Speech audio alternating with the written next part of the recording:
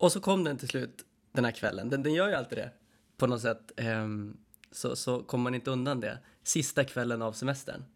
Och jag var duktig. Jag gick och la mig i tid och klev upp, stapplade upp på morgonen. Och jag har varit rest, som du vet, under hela semestern egentligen i Sydamerika. Och istället för att ta en buss i peruanska Anderna så tar jag liksom Roslagsbanan till Täby, till jobbet där. Och jag går in på kontoret och efter typ 7-8 försök så lyckas jag till slut komma på lösenordet. Så liksom frånkopplad har jag varit. Och kommer in på arbetsdatorn. Och jag öppnar min e-mail. Öppnar liksom inboxen och ser att det står 168 olästa e-mail. Och jag öppnar det första och börjar läsa.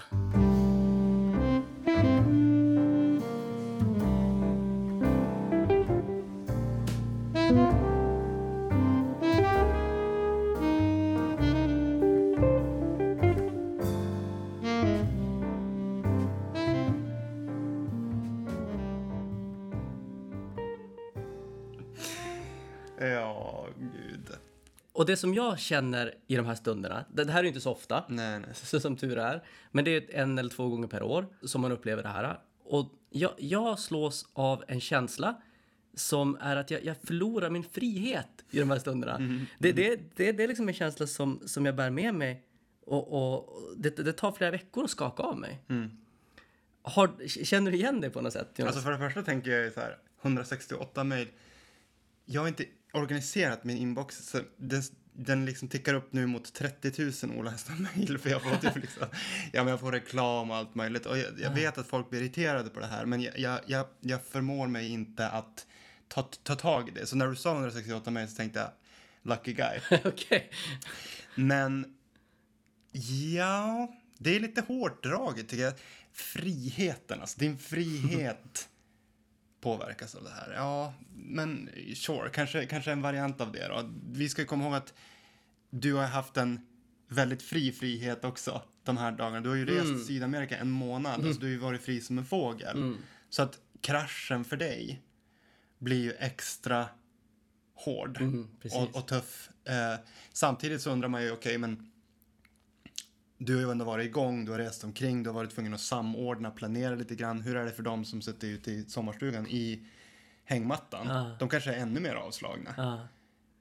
Det är i alla fall alltså för mig är det en återkommande känsla. Just när man kommer tillbaka från semestern. Och det är då som jag någonstans ifrågasätter lite grann arbetet. I den här skarven mellan semester och arbete, den här övergången. Ja, och precis. Och den är ju inte så lång. Det är de första veckorna som jag upplever att det är liksom ett fönster. När jag faktiskt liksom aktivt ifrågasätter. Kanske inte så mycket just mitt arbete eller min profession. Men formen för arbete. Men det är ju verkligen en optimal tid. Ja. Att ifrågasätta vad håller jag på med lite grann. Precis, för att ge det några veckor till och så åtminstone för mig så är det som att den här känslan av total frihet, ledighet, det här minnet av att vad mycket tid jag hade på semestern att vårda mina relationer, att odla fritidsintressen. Det minnet av allt det här liksom fejdar bort och man kommer in i rutinerna. Just det. Så jag är fortfarande uppfylld av den här känslan just nu. Och rutinerna är också ett verktyg, tror jag. Det är de som boxerar ens energi när den verkligen håller på att ta slut och man bara kan tänka på playan. Men hur har det sett ut liksom historiskt då, arbete, tänker vi? För det första så kan man ju konstatera att det alltid har varit en del av de vi är, människor. Tidiga människor arbetade mer eller mindre för att överleva. Det gör vi ju också idag då. Men kanske inte liksom, vi behöver inte slåss med mammutar och så vidare. Nej, och det finns ett socialt nätverk som gör att vi faktiskt överlever även om vi inte arbetar. Precis, exakt. Men det har varit del av oss så pass länge, just det här konceptet arbete. Och när vi därifrån tog oss till mer organiserade samhällen, lyckades samordna oss, så hamnade vi på jordbruket och vi blev bönder. Och det var liksom det som var inriktningen. Därifrån industrialiseringen. Industrialiseringen gör att vi flyttar kanske från åkern in i fabrikerna. In i fabrikerna jobbar vi fortfarande väldigt fysiskt arbete. Och det var kanske då först i digitaliseringen, den eran som vi befinner oss i nu, som vi i större skala skiftade från den här fysiska inriktningen på arbetet till den mentala påfrestningen som vi liksom utsätter oss för nu då i arbetet. Eller åtminstone en kombination av de två. Just det. Och sen, jag menar, hur har det sett ut i Sverige då? Ja, vi ska inte gå in för djupt på Sveriges historiska förhållande till arbete, men om vi kollar på 8-timmarsdagen till exempel och 40-timmarsveckan. För att konceptet att jobba utifrån den här normen har ju funnits i sekel. Den är, it goes back, alltså way back. Och faktum är att det var under industrialiseringen som man började som det här började sättas. Henry Ford införde 8-timmarsdagar på sina fabriker. Fackligt engagerade människor ifrågasatte, för att det var inte ovanligt att de här fabrikspassen gick över 8 timmar och gick in på liksom 13-14 timman. Det blev ett folkhälsoproblem, men det skulle dröja då fram till 1970-talet innan 40-timmarsveckan infördes. Det är ändå 50 år sedan vi pratar. Alltså, som vi har jobbat 40 timmar. Ja, men alltså det är en norm som är 50 år gammal som vi baserar, 60% av våra liv på. Vilket i sig är ganska intressant. Bara att det går så lång tid är ju nästan nog att ifrågasätta någonting. Ja, och jag tänker också att tiderna har ju förändrats sen 70-talet fram till idag. Just det. Alltså, nu var inte jag med på 70-talet, men jag föreställer mig att kraven ser annorlunda ut nu i vårt samhälle. Hur menar du kraven då? Kraven är utanför arbetet.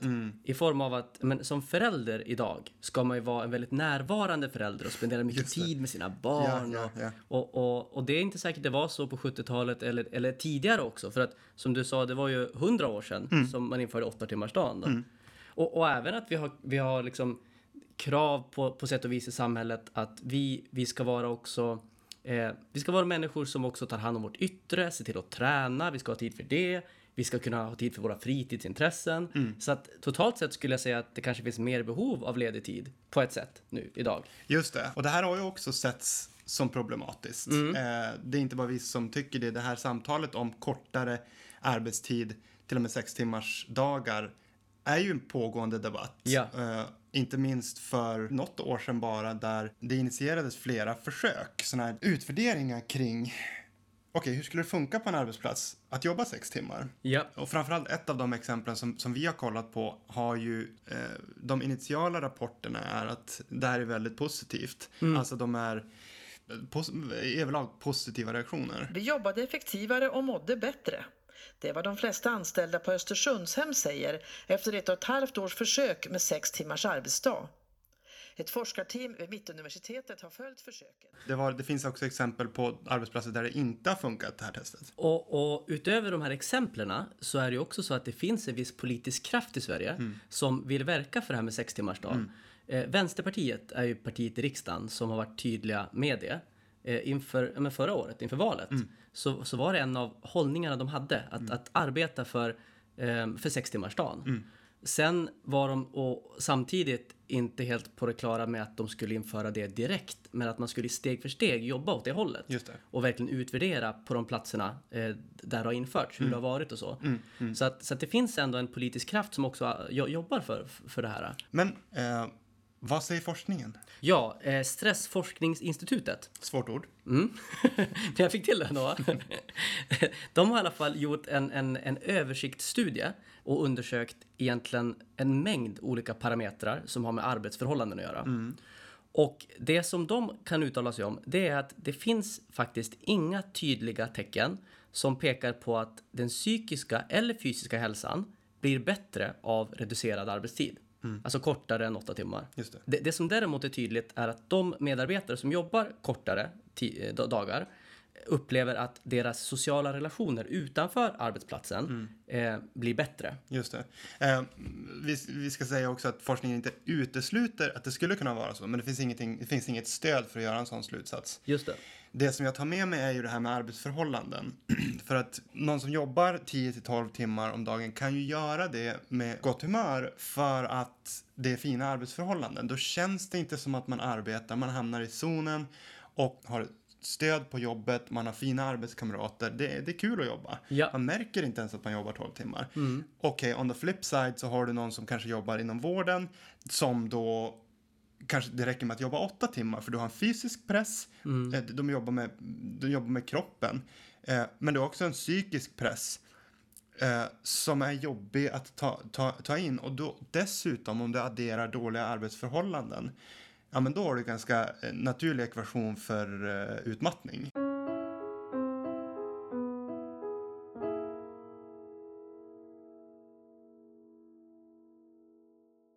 Vi kan inte leva utan att överleva. Jag förstår vad jag menar då. Alltså att Vi måste ha ett jobb. men för att leva ut, för att bli uppfyllda av glädje, energi, så måste vi kan inte dö. Och för att inte dö måste vi måste försörja oss. Och vi försörjer oss genom ett arbete. Ja. Är det inte då rimligt att säga att själva meningen med livet är att hitta ett arbete, men inte vilket som helst, utan hitta ett arbete som man trivs med? För kolla rent konkret, hur mycket tid spenderar vi på arbete? Ja, men om vi säger 40 timmar i veckan minst skulle jag säga. Man jobbar ju över ibland också. Precis, det är liksom arbete, fritid, sömn. För det var ju också det som var tanken med den här 8 timmars dagen. 3 gånger 8, 24 timmar. Vi hinner med 8 timmars arbete. Vi hinner med hänga med familjen och vänner i 8 timmar. Och vi hinner sova i 8 timmar. Det är liksom det som är grejen. Okay. Och där så tänker jag att en sån viktig beståndsdel, vi måste ju prioritera att hitta det vi älskar att göra. Det måste ju vara det som är the point. Jag tycker det är intressant det du säger. Jag tänker också, det sista du sa där, jag tänker på ett citat som jag tror det var Konfucius som sa. Vem är det? Ja, precis. Men i alla fall, citatet känner du igen säkert. Choose a job you love and you'll never have to work again. Ja, exakt. Det är ju egentligen sammanfattat det du säger. Det är samma sak, ja. Att det ska inte kännas som ett jobb när man går till jobbet. Det ska vara en passion. Ja, men det ska inte vara en börda. Utifrån min erfarenhet så är det jättesvårt att älska alla delar av jobbet. Alltså så har det varit på alla mina arbeten jag har varit. Att det finns vissa stunder när jag verkligen känner som du beskriver, att det här är faktiskt en riktig passion. Just det. Eller som Konfucius beskriver också, att det här är en riktig passion i stunden. Och jag känner på ett spännande möte på mitt arbete. Så när jag är i mötet så tycker jag att det här är så jäkla spännande och intressant. Givande, ja. Så att jag vet inte om jag ens vill kalla det jobb. Absolut. Men sen efter det mötet så kommer ett arbete med att journalföra det här. Och skicka mejl till olika berörda. Och liksom en administrativ börda. Som det är svårt att älska lika mycket. Och sen måste jag också, Jonas, bara få kommentera det här meningen med livet, arbete. För att det där är ju en jättespännande och komplex tanke tycker jag. För att om jag tänker på mig själv och att jag en dag ligger på ett ålderdomshem och vet att jag snart kommer gå bort. Det här är en väldigt hemsk tanke. Okay.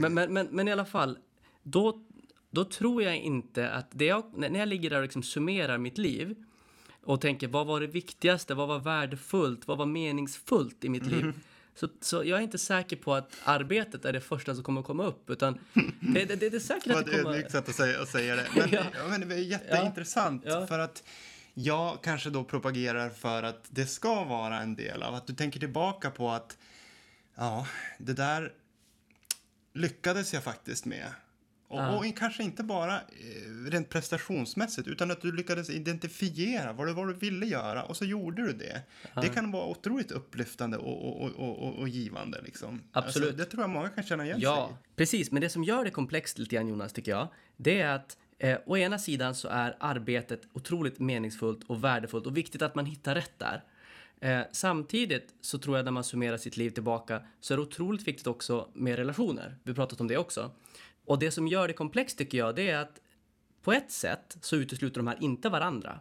Arbete och de här viktiga relationerna. Men på ett sätt så kanske de också är i konflikt. För att om man är väldigt upptagen med sitt arbete. Den tiden du spenderar på arbetet. Ja, precis. Kan du inte spendera på din familj. Exakt. Och det kan ju bli en konflikt som man står inför. Att ja, men, om jag verkligen vill kunna dra mitt arbete till sin yttersta spets och fördjupa mig så mycket det bara går och även kunna bidra via mitt arbete så mycket som det bara går, så innebär det också att jag har mindre tid, som du säger, liksom, för de nära och kära, för min familj. Så på ett sätt finns det lite av en motsättning där. För att relationsbyggande tid är ju viktigt där också.